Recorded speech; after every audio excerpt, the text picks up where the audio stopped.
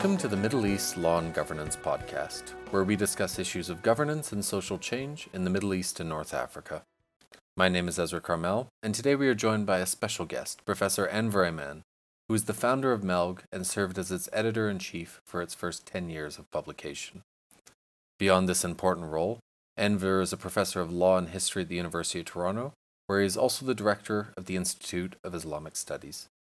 In addition to numerous articles, he is the author of several books, including Islamic Natural Law Theories, Religious Pluralism and Islamic Law, Dhimis and Others in the Empire of Law, Islamic and Jewish Legal Reasoning, Encountering Our Legal Other, and forthcoming is his co-authored Oxford Handbook on Islamic Law.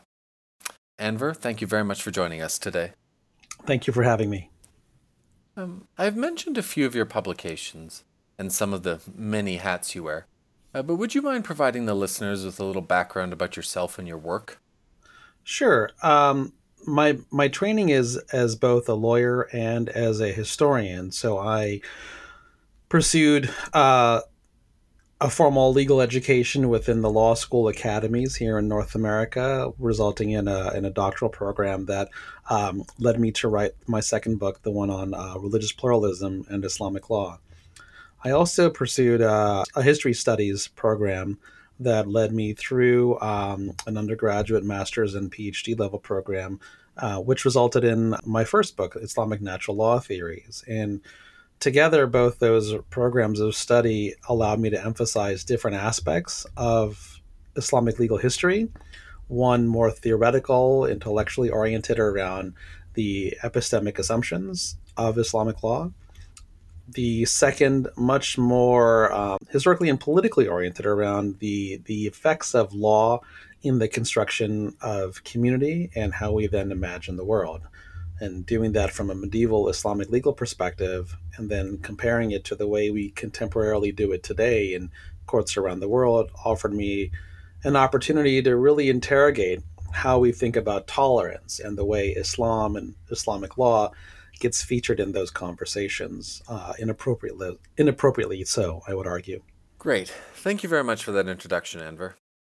So in MELG's final issue of 2019, you authored a very interesting field note on the study of Islam that I'd like to dive into a little today.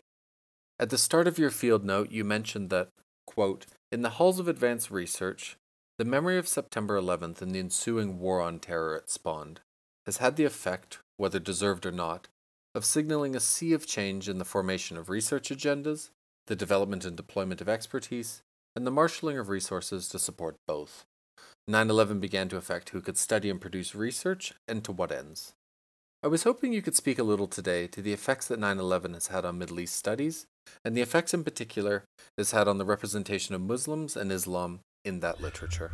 Well, I've been very intrigued, particularly as I took on the role of director of an Institute on Islamic Studies, about how we talk about Islam, how we decide what the research question is, how the disciplines that we come from help us frame the kinds of questions and conversations that we have had.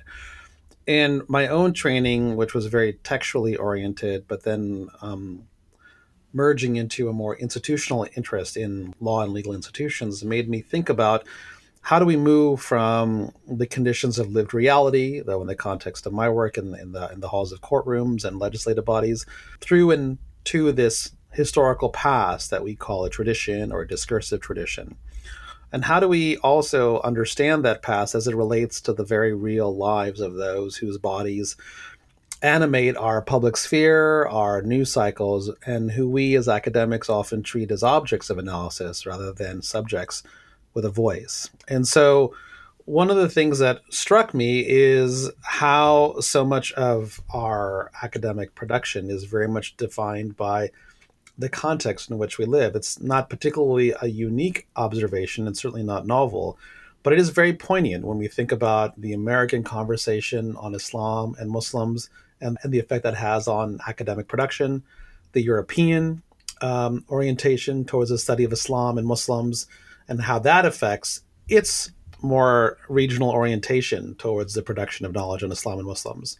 And having lived in Canada now for almost 15 years, I began to appreciate the distinctiveness of these regional parochialisms simply by the fact that Canada has this curious triangulation with respect to both the European continent and the United States down south as academics in this country calibrate their own questions and research for audiences that are wide ranging. And so, in thinking about the study of Islam and Muslims, particularly post 9/11, I couldn't help but notice certain trends when we think of legislation around immigration, legislation around area studies, particularly with respect to public funding of these areas, and the way the language of the state, the way the language of loyalty began to inform who gets to be deemed an expert and what is decided, what gets to be decided or called valuable research, whether it's in terms of grant funding or simple public expenditures on university programs. And it's in that context I began to wonder more about Islam, not so much as a thing that we study, but rather as a variable that gets deployed in the service of various state projects. Uh, and in the article, you use the term passive objects. In what way have Muslims in Islam been treated as passive objects of knowledge? That's a great question. I titled the article "The Islamic Deployed," and in the title, the word Islamic is in quotes.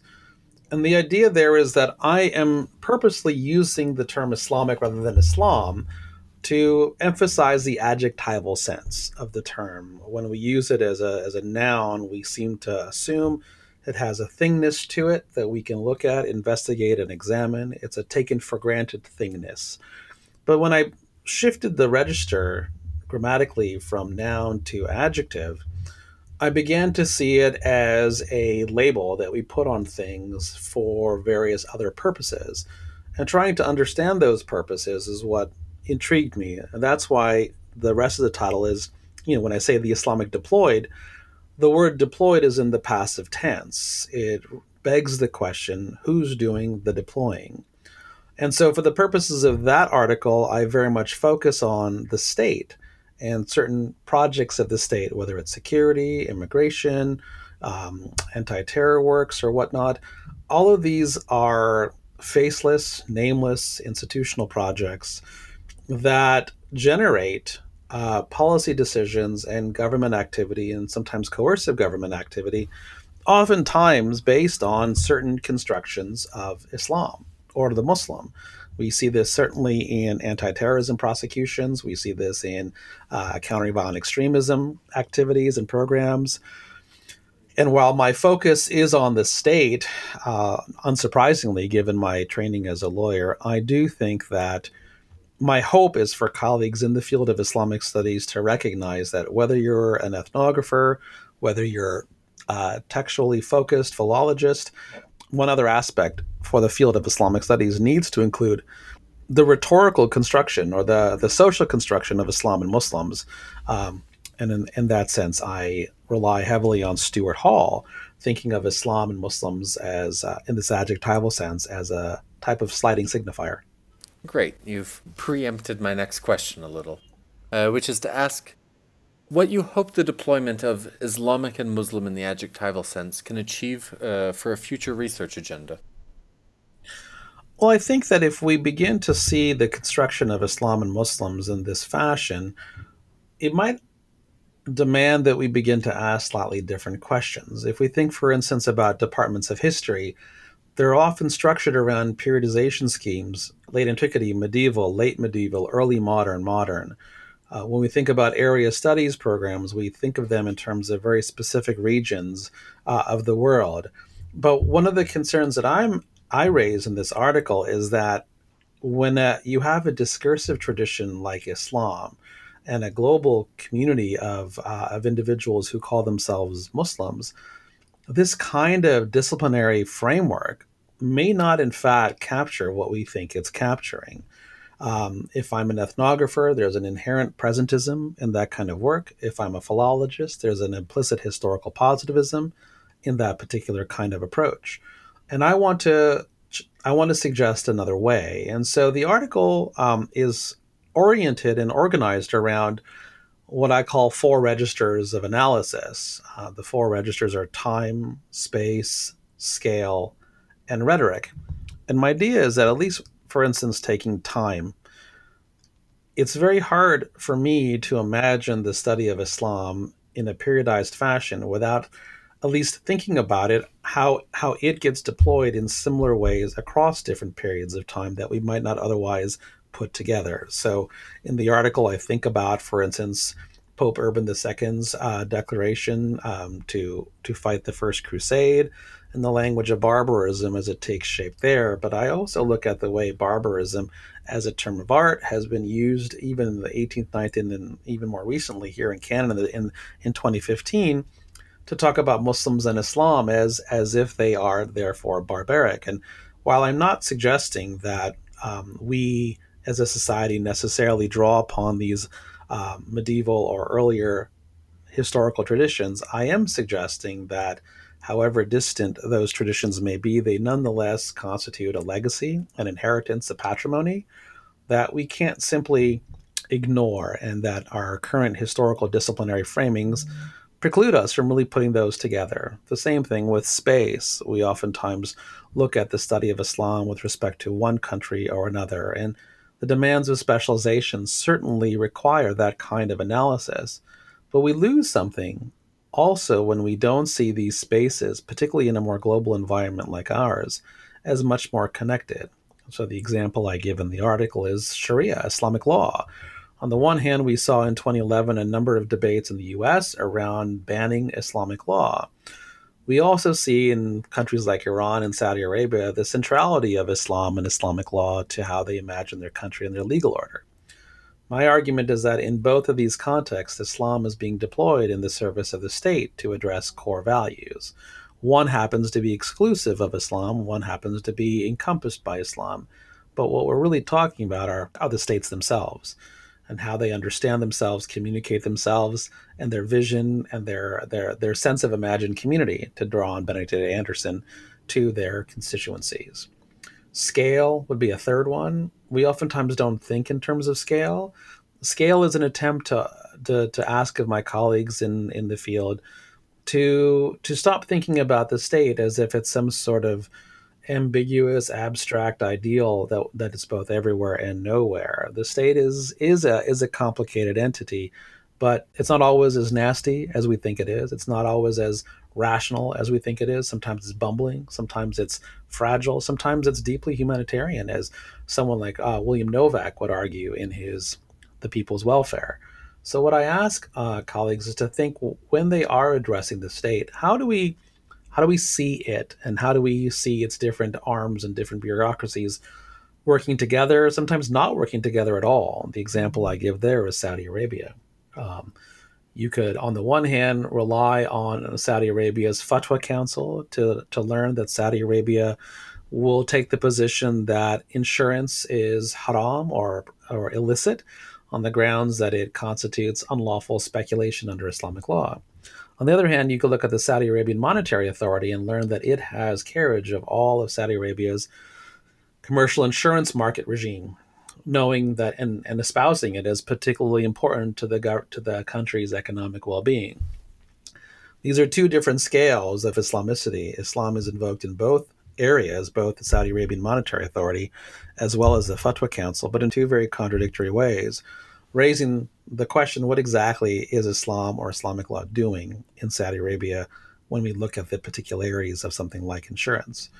And scale allows us to appreciate the complexity, sometimes inconsistency of the state, and how that inconsistency is in fact productive of the state.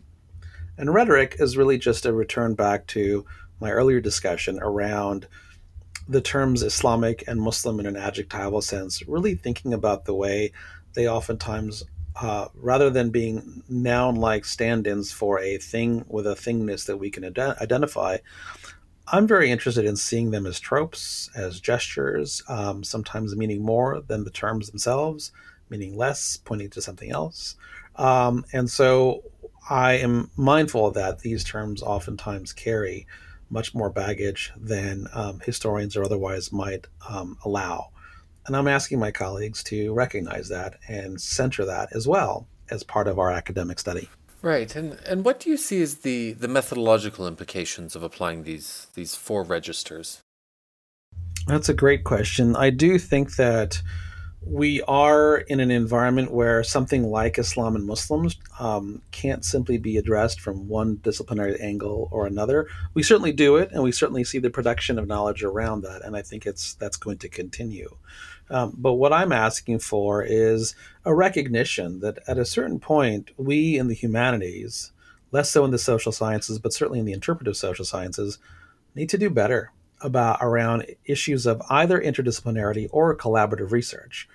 On the one hand, we do not see collaboration, collaborative co-authoring, particularly incentivized in the way we reward faculty or grad students, including in their promotion systems. We oftentimes see co-authoring as halving the workload, sometimes not necessarily being as valuable as a solo authored product.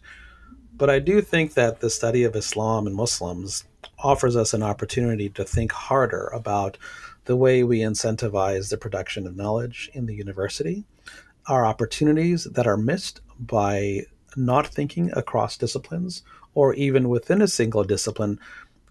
We need to also raise questions about how it's structured in ways that preclude us seeing patterns that are nonetheless very stark and very real.